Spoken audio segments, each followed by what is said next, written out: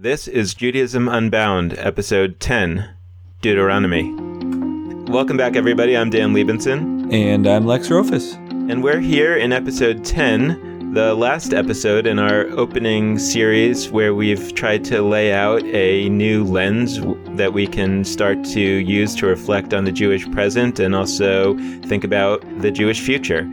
We really started in Episode 1 by laying out that what we want this podcast to be about is what we called Ipcha Mistabra, this opposite thinking, right? That whether or not we're right, the idea is that we want in this podcast to try to present a view of the Jewish world from a certain perspective that may not be the perspective that the Jewish world usually thinks about itself with. So we're excited to spend today reflecting back on what we've heard, trying to put together the pieces of the lens that we're using, and then look forward to the future of this podcast. And what we ultimately want to lay out there is that we think it's healthy for there to be a number of different hypotheses out there about what's going on in the Jewish world today and how we should go about planning for the future so that we really have a rich landscape from which to think about it and not just a single point of view.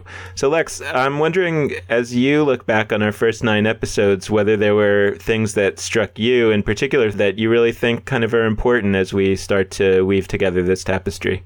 So we had 4 guests, and I'll name them again in case folks weren't able to listen to all their episodes, or just as a reminder. But there was Rabbi B'nai Lappi, there was Professor Vanessa Oakes, also an ordained rabbi. There was Professor Barak Richman, and there was Dan Mendelsohn Aviv. And when I look back on all of our conversations, there was a lot of diversity, but one major theme kept on creeping into the picture, and that was the question of who is the Jewish community. And even in your intro, you mentioned the Jewish world. And we differentiated a number of times in a number of different episodes between the institutions of Judaism as we know it in 21st century American Jewish life and the Jews. And I think that one of my biggest takeaways that I had thought about before, but really not internalized in such a big way, is that those are fundamentally different. And when we think about the Jewish community as what the institutions of Judaism are doing and saying, we do something that is very dangerous. We assume that those who are not involved with the Jewish institutions are, in effect, not involved with Judaism entirely. And we almost count them as less Jewish. Like what they think and what they do isn't really representative of Judaism for sure, and even of what the Jewish opinion is. And that leads to some really dangerous conclusions. And it leads us to sort of continue a vicious cycle of following what institutions are used to, because even when there's dissent outside of those institutions, it's almost as if a non-citizen of the United States tried to assert a change in American law. It wouldn't make sense. You have to be in our institutions. So that theme came up a number of times with Professor Oakes, with Barak Richman, and also with Dan Mendelsohn Aviv. And I forget whether it came up with B'nai Lappi, but I think it's an important one. Yeah, Lex, I really agree with what you're saying. It reminds me of episode 4, where we talked about Albert Hirschman's book, Exit, Voice, and Loyalty, with the basic idea that to exit something can be seen as a form of dissent as opposed to some kind of form of abandonment, and that when we see the people who are not participating in Jewish institutions, we really ought to, or at least there's a valid point of view that sees them as expressing a form of dissent, where they're not saying that they don't care about Judaism. What they're fundamentally saying is, I'm not on board with the kind of Judaism that's being offered by these institutions. And rather than looking at, let's say, the real Judaism as the Judaism that's being offered by the institutions and saying, okay, well, maybe they need to change it a little in order to attract those folks who have left the institutions, we could actually look at it in the opposite way and say the real Judaism is fundamentally found among the majority of Jews. And it's not that the Judaism of the institutions is not the real Judaism. It is a real Judaism for the Jews that are participating in those institutions. But there's also a real Judaism, or a number of real Judaisms, that are implicit in the world of the non-participants in institutions. And the question is, could a new set of institutions come to be that would organize a Judaism that would actually be seen as valuable and resonant and meaningful for those Jews? And I'm thinking a lot about a reaction that I had to the story that Vanessa Oakes was telling us about her own synagogue or small chavurah within the synagogue that was rescheduling the Purim celebration to a day that was not Purim. And that raises all kinds of interesting issues in its own right. But the thing that I keep coming back to and thinking about is the realization that hit me as she was describing that what was going on was that the younger people in her synagogue are thinking about holidays like Americans think about holidays, and not like, quote, Jews think about holidays. Now, I worry about setting it up that way because my whole point is to say that the way that American Jews who are less affiliated with organizations think is still a Jewish way. So I don't quite know how to describe this, right? But my point is that the dominant idea of how holidays work that is the beginning point of the thinking of these folks is the way that America schedules holidays, as opposed to the 2000 or whatever long year tradition of how Judaism schedules holidays. Now, I think it's worth noting, even historically, that, for example, the names of the Jewish months, the quote Jewish months, are actually the names of the Babylonian months. Many of the Jewish months are named after Babylonian gods. So the idea is that the Jewish calendar and the way the Jewish calendar works has changed over time in profound ways. And not only has it changed in profound ways, but it's changed in profound ways that are obviously syncretistic with another religion, in the sense that our months are named after, quote, foreign gods. The reason I bring all that up is just to say that historically, we have a lot of things in Judaism today that we think of as these clearly Jewish ways of talking and of thinking and of organizing that came from the surrounding societies that the Jews lived in, 2000 or so years ago. So the idea that we would bring an American way of thinking about holidays into Judaism today really is not foreign to the development of Judaism. But in any event, what struck me was that the Jews who are less tied to Jewish institutions and to sort of traditional Jewish conceptualizations are actually bringing their, in this case, American point of view into Judaism in ways that strike people that are very deeply ensconced in Jewish institutions as somehow wrong and strange. But I think that we have to understand that the notion that these holidays can only take place on this particular day because the day itself is sacred and yada, yada, yada, sounds equally strange and foreign to the people that are not connected to the institutions as strongly. And so the question in my mind basically is like, what is true? What is the real Judaism? And I think it's too easy to say that the real Judaism is the thing that's coming from the perspective of the institutions. That's not true to our history. And I'm not sure that that is a point of view that makes sense in the present. And then you kind of look at it and say, okay, well, what's going to happen? And either the institutions will never understand that, never accept it, and never really change, and then those people will drift even further away. Or the people themselves will organize and create something new from their perspective. And that takes a gargantuan effort and a lot of inspiration, and that's not all that likely either. So in a sense, the most likely scenario is that those people will drift further and further away and ultimately become what I think the institutions fear they already are, which is completely uninterested in being Jewish. But I don't think that has to happen. One piece I want to expand on that you mentioned is what your discussion of the Babylonian months, and how our Jewish months stem from, the names of them stem from Babylonian months. The reason you brought that up and the reason why we're emphasizing facts like that is not to bum you out. It's not to send a message of, I thought these months were really special and unique to us, and what a bummer they're not. They're just part of this rest of the world and like takes away from our particularistic Jewish value. Like that's not what we're trying to send the message of. I actually think that the Jewish months are Jewish months, regardless of the fact that they came from an outside source. And more than that, that empowers me. That excites me. That adds to the holiness. It doesn't take it away, because it means that a particular set of people living in Babylon, they were immersed in a culture, found a little piece of it, and they took it and they made it Jewish. And that means that it can be done. And one piece that we've talked about over and over these past few weeks is that we get to Jewify stuff.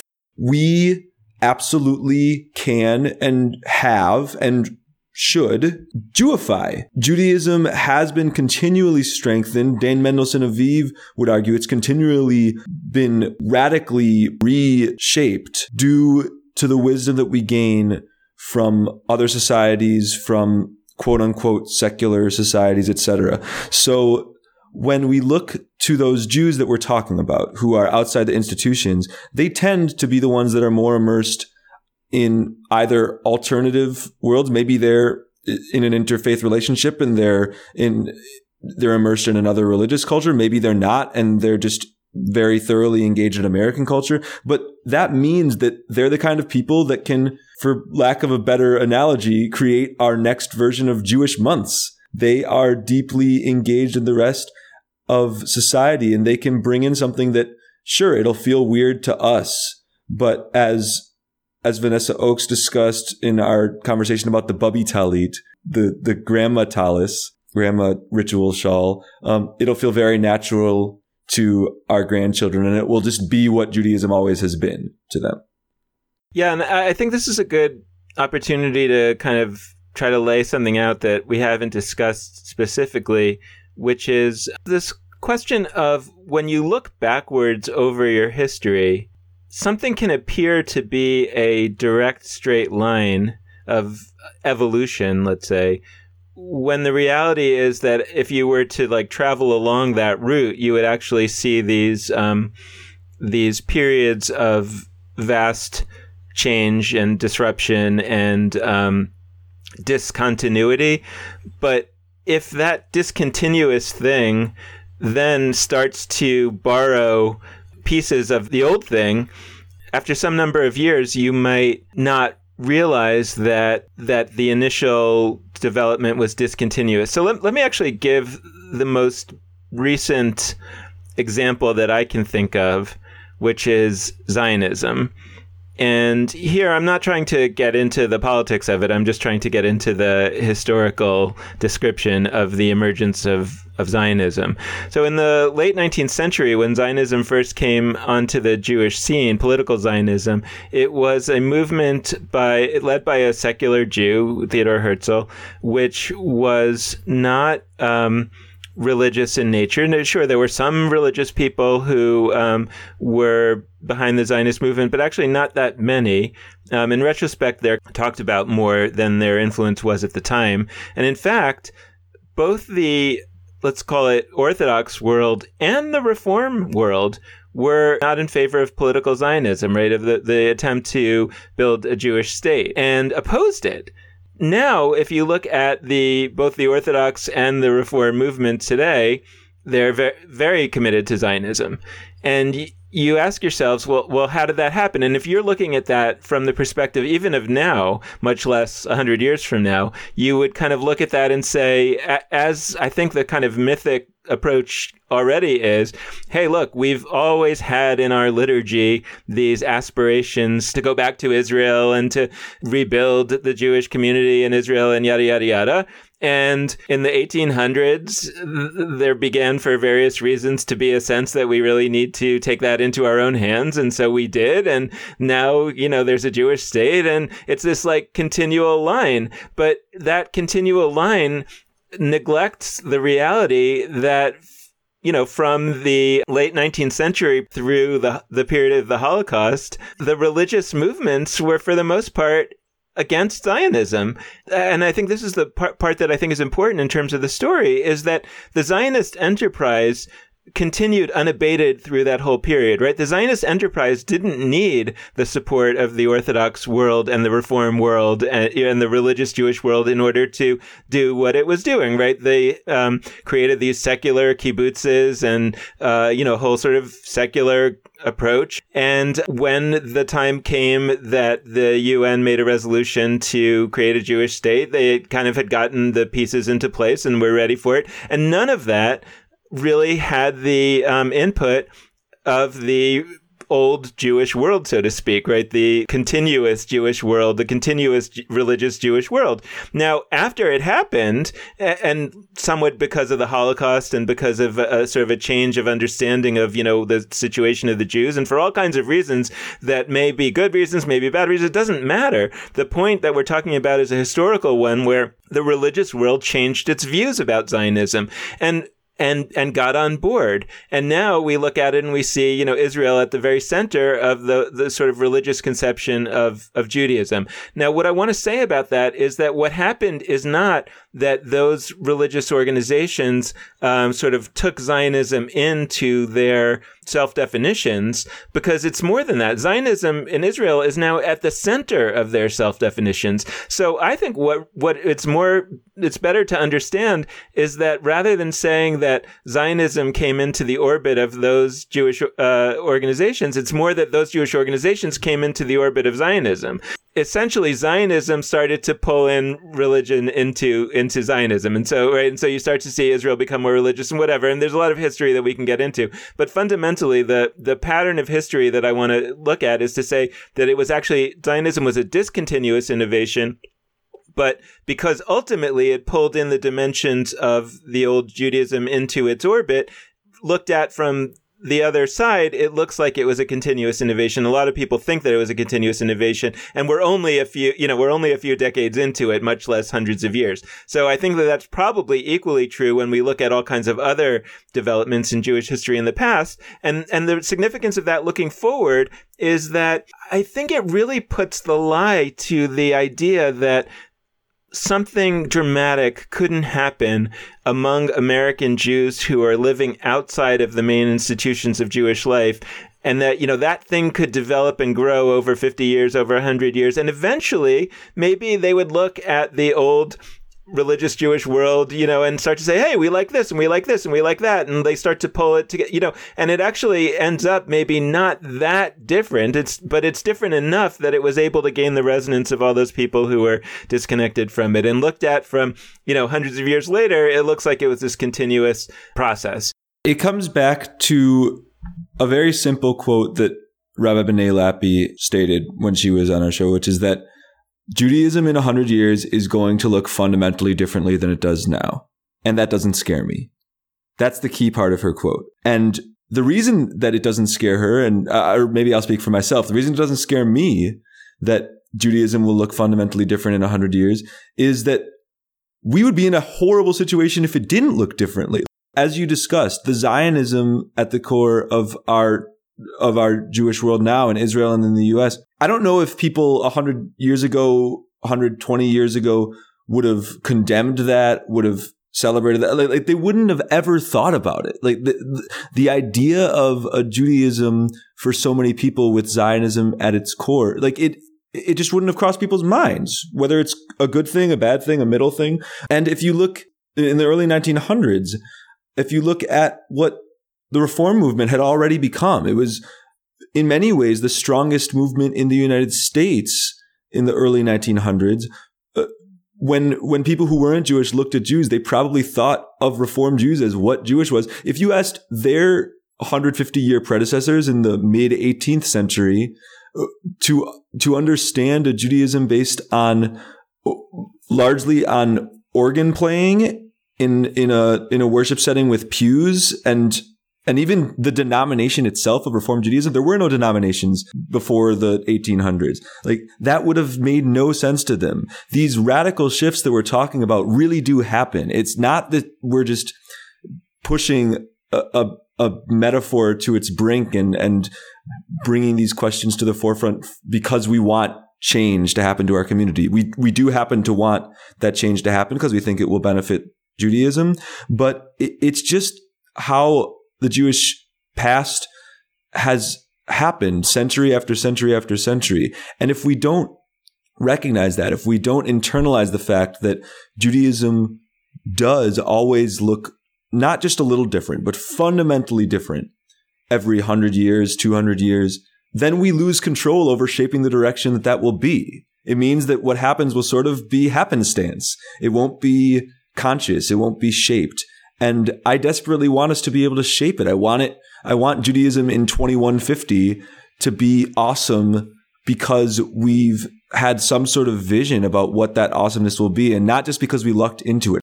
Today, we need to fundamentally come to terms with the fact that we are doing Judaism differently, and that's good, and it will be good for Judaism in 100 years and 500 years. Well, maybe that's actually, I wonder whether that's one of the ways in which our current times are profoundly different from past times. I don't know, right? Because I think that today, right, one of the things that we talked about earlier on was this idea that the Enlightenment is a major factor in the reason why there's a crash going on in Judaism. And, I think that the way that I see the Enlightenment, or part of the way that the Enlightenment plays in, is that the everyday Jew today is much more highly educated in terms of non-Jewish realms than the average Jew was at various other previous points of Jewish change. In some ways, I think today there really aren't a whole lot of poor, uneducated Jews in the world, or certainly not in America.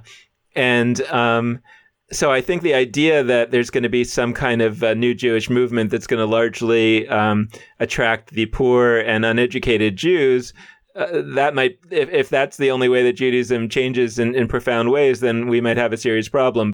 So I think that one of the ways in which our times might be different is that we're looking at a population of Jews that are actually quite wealthy and quite well educated in terms of non-Jewish realms. And that if there is to be a major change in Judaism, it will be in a world of Jews like that.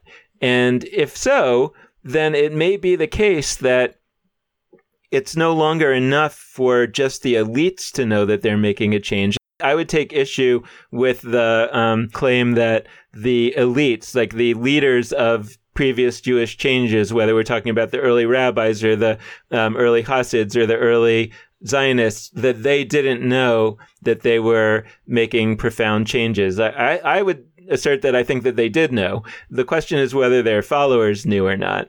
In our times, I think that it would have to be both the leaders and the followers who would really have to understand in a deep way that what is going on is quite a discontinuous change from the weight of where the Jewish institutions are. By the way, I think it also probably makes it easier to make those kind of changes when there has been a destruction of the old institutions, such as the destruction of the Second Temple, which made Rabbinic Judaism, I think, sort of come about in a more accelerated manner, or the Holocaust, which made the State of Israel come about in a more accelerated manner. Again, I really hope that we don't have any destructions. So therefore, we're looking at a situation where there hasn't been a destruction and we have a highly educated, highly sophisticated population. And so in that sense, I think we may be looking at something rather new, right? We may be really looking at this question of, is it possible to have a major Jewish change that fundamentally comes about through an empowered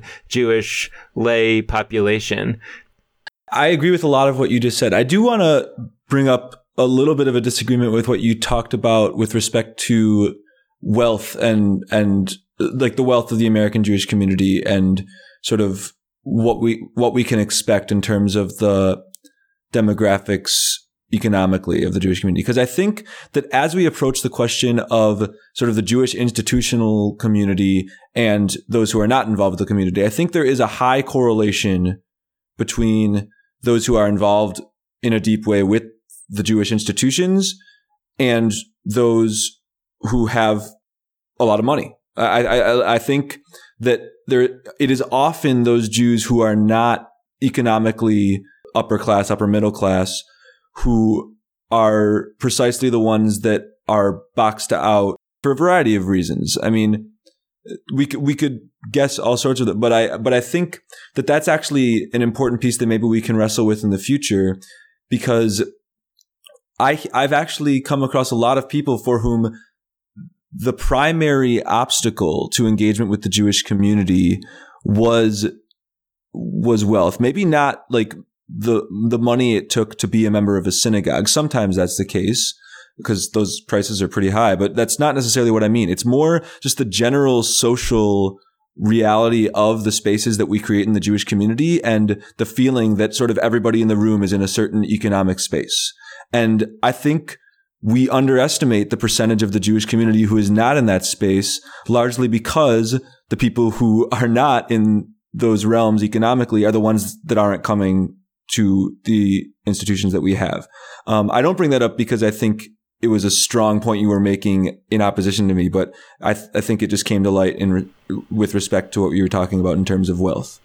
No, fair enough. I first of all, for sure, that's true of young people, right? Who simply don't yet have enough personal wealth, or don't have as much personal wealth as the people that are highly involved or driving in leadership roles of the Jewish community. So we could look at it as a generational thing in that sense. But you're right. I mean, there's also, and my point is that it's not that all Jews are wealthy. My point is more that few Jews are poor in America, and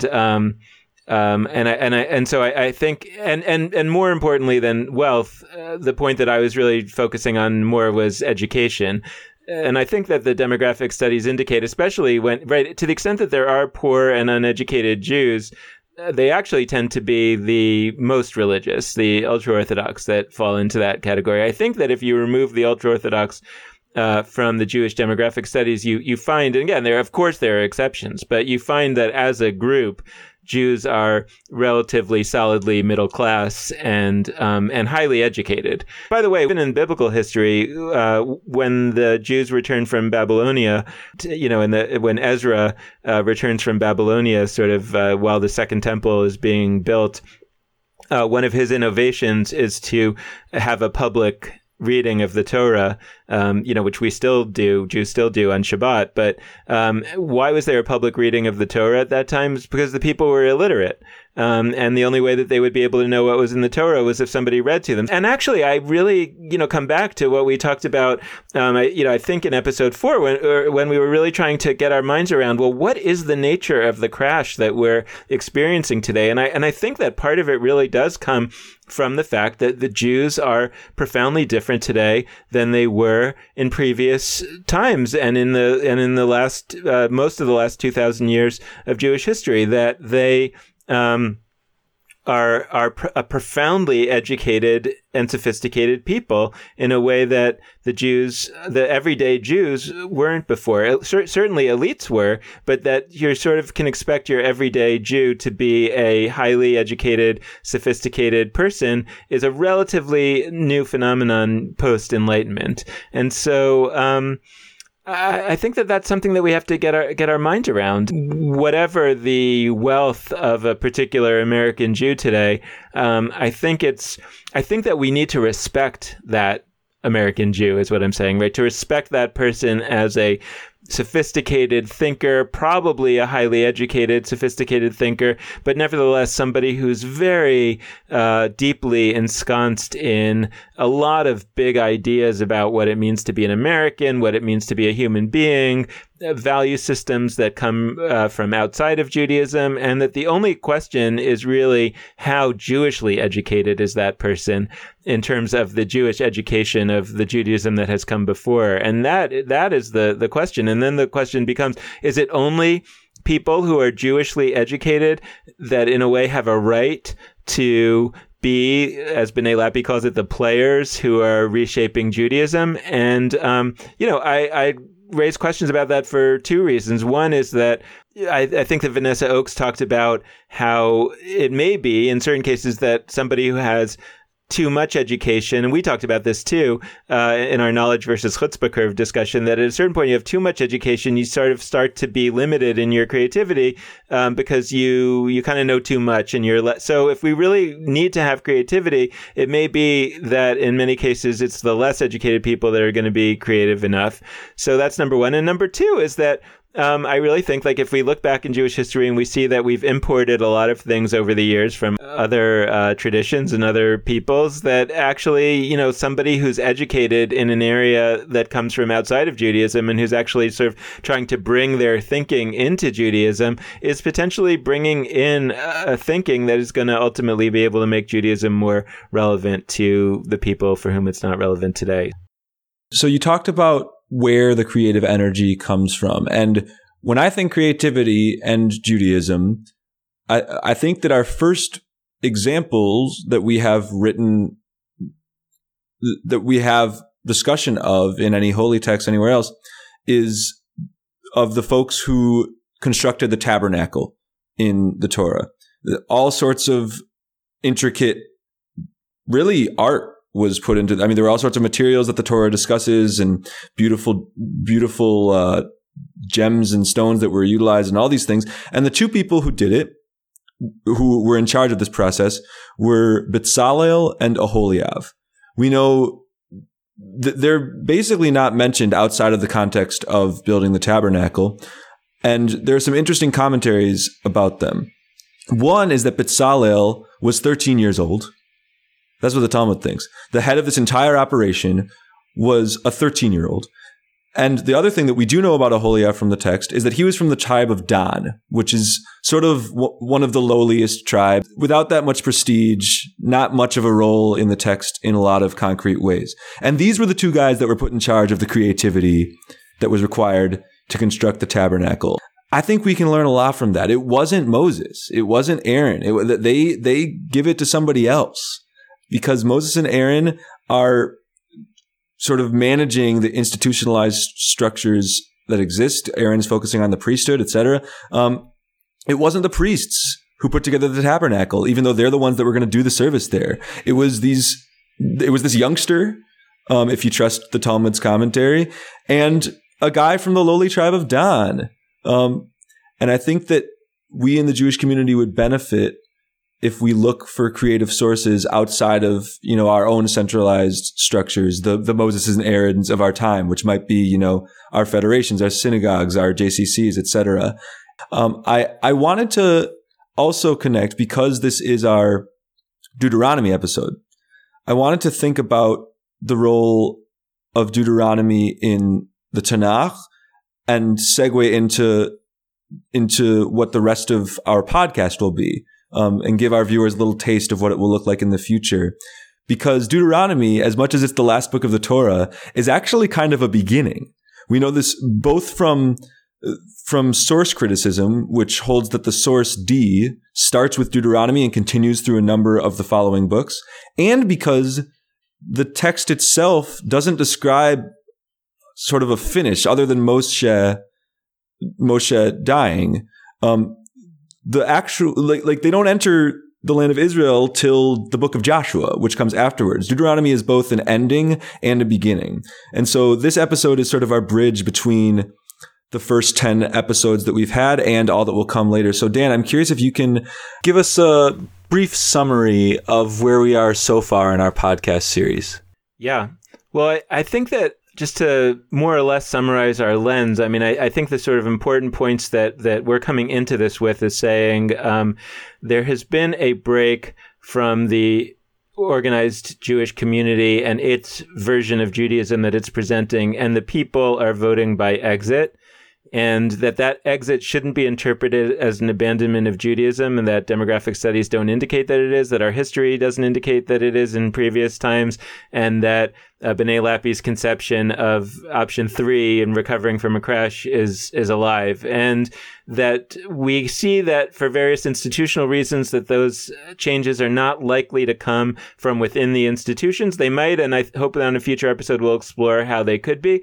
But that for the most part, what we're imagining is needed, and what we hope to accelerate is a process of research and development, essentially experimentation in the world outside of Jewish institutions by and for people who have voted in some way by exit or who have voted by partial exit.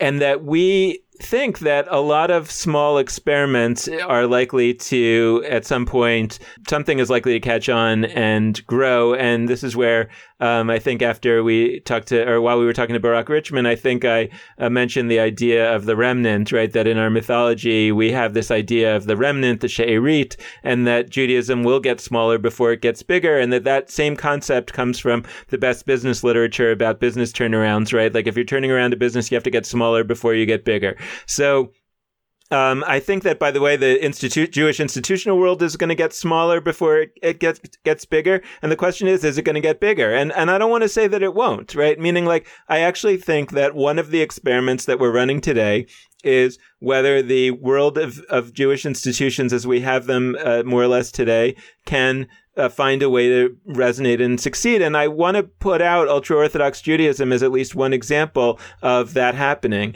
And we can classify it in different ways, option 3, option 1, whatever. But the point is that they did come up with a new approach to Judaism that in many ways characterizes itself as an old approach, but is nevertheless a very conservative, relatively conservative traditional approach. And by finding the innovation of a high birth rate, they're able to grow, even though they actually have quite a large group of people that are continually leaving. But their birth rate is higher than their leaving rate, and so therefore they're able to grow. So that's a great example of a small movement that became bigger, as is Zionism. And I do want to say one thing about Zionism, just to make sure that our listeners aren't mishearing us. We're using it as an example. We're not trying to take a political stance on Zionism, certainly not at this stage, one way or the other.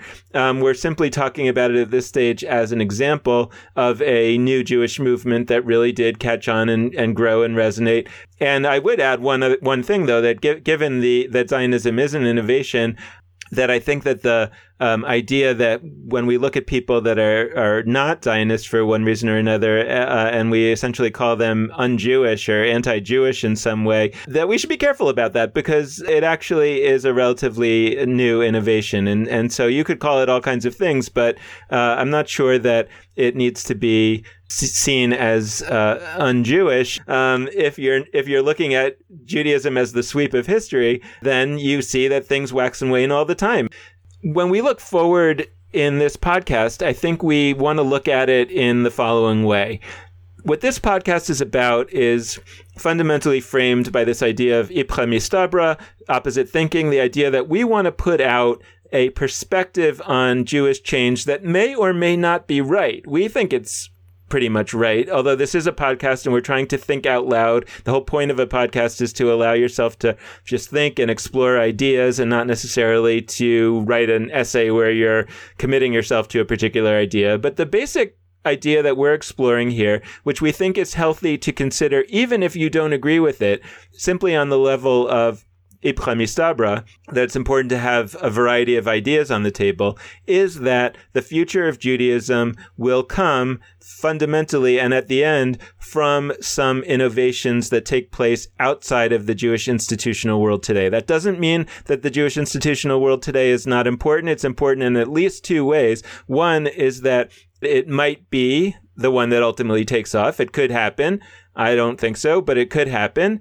And number two is that in the interim, until some other new approach does emerge from the world outside the institutional Jewish world, it's keeping a lot of people connected to Judaism, and that's a good thing. So we're in no way opposed to the Jewish institutional world staying successful. We really hope that it will be. But what we're trying to put out in this podcast is the idea that in that world of Jewish life that takes place outside of the existing Jewish institutions, that many different experiments ought to be run and supported in that world, and that are already being run and supported in that world to some extent. But we hope that there'll be more experiments and that they'll be more supported. Yeah, Dan, thanks for summarizing that. I think that's a really good encapsulation of our first 10 episodes. And so I want to look forward a little bit at what's coming up, too. We have been so excited the results we've had so far with our podcasts.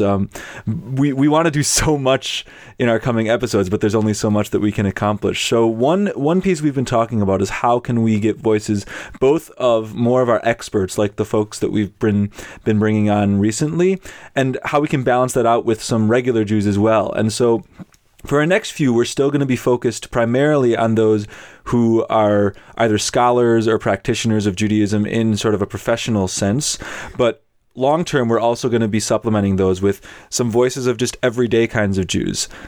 Yeah, I want to make it clear to our listeners that we're really struggling with this. I mean, when we started the podcast, we had this idea that we were going to talk about, we were going to talk to some experts and some practitioners and some scholars and some regular Jews. And then as we've been doing this podcast, we've realized that putting up a new episode once a week really makes it hard to get everything in there that we want to get in and really explore things in depth. So we're really struggling with that. We have, for the next few weeks, months, we have a bunch of blocks of episodes looking at particular areas that we think are especially important, but most of the people that we're interviewing are scholars or leading practitioners, and we're really trying to figure out how we can bring regular Jews into the conversation, and we love your feedback on that, listeners. We're trying to think about whether we might even release a second episode each week with a regular Jew interview every once in a while, or something like that.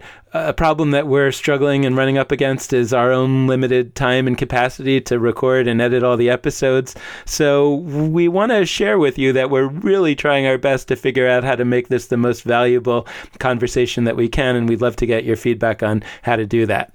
I'd echo that. It's been both a blessing and a challenge, the success that we've had so far in welcoming these guests, and it's brought up some important questions like the ones that Dan is mentioning. Just in case folks are curious about the podcast and sort of what role we've been playing in the Jewish ecosystem, we didn't really know what this was going to do at first. We didn't have any sense of how big our listener base would be or anything like that, but we've been incredibly excited at the response we've gotten. So first off, to all of our listeners who have sent us emails, Facebook messages, etc., we really appreciate all of them, and we genuinely listen and talk, the two of us, about how we can incorporate your feedback. So keep that coming. In terms of some stats, we are privileged to say that we've had over 2,500 listeners just in the month of April as we record this, and we're halfway through the month of April, by the way, so that should increase even more. And our Facebook likes and conversations have been really strong, and we thank everyone for giving us a like on Facebook.